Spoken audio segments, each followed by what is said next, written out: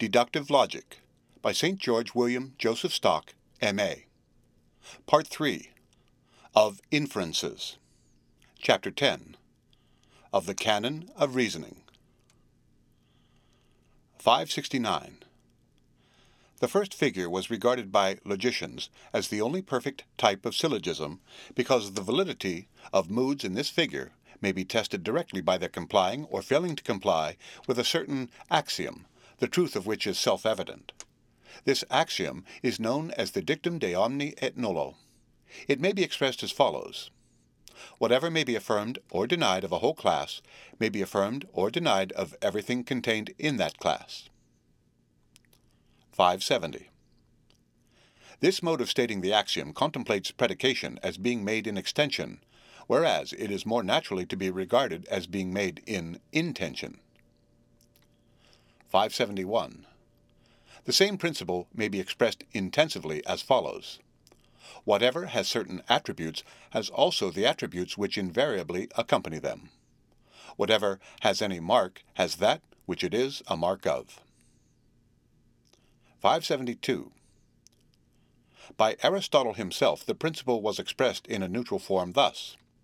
Whatever is stated of the predicate will be stated also of the subject. This way of putting it, however, is too loose. 573.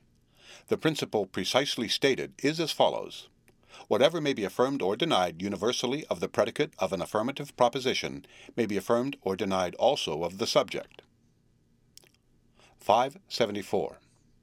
Thus, given an affirmative proposition, whales are mammals, if we can affirm anything universally of the predicate mammals, as for instance that all mammals are warm-blooded, we shall be able to affirm the same of the subject whales, and if we can deny anything universally of the predicate, as that no mammals are oviparous, we shall be able to deny the same of the subject.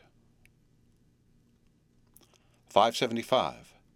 In whatever way the supposed canon of reasoning may be stated, it has the defect of applying only to a single figure, namely, the first. The characteristic of the reasoning in that figure is that some general rule is maintained to hold good in a particular case. The major premise lays down some general principle, whether affirmative or negative. The minor premise asserts that a particular case falls under this principle, and the conclusion applies the general principle to the particular case. But though all syllogistic reasoning may be tortured into conformity with this type, some of it finds expression more naturally in other ways. 576. Modern logicians therefore prefer to abandon the dictum de omni et nullo in any shape, and to substitute for it the following three axioms which apply to all figures alike. The three axioms of medial inference. 1. If two terms agree with the same third term, they agree with one another. 2.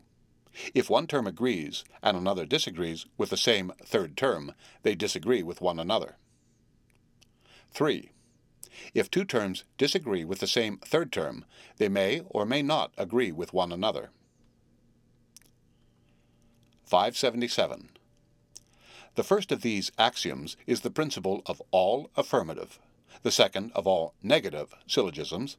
The third points out the conditions under which no conclusion can be drawn. If there is any agreement at all between the two terms and the third, as in the cases contemplated in the first and second axioms, then we have a conclusion of some kind. If it is otherwise, we have none. 578.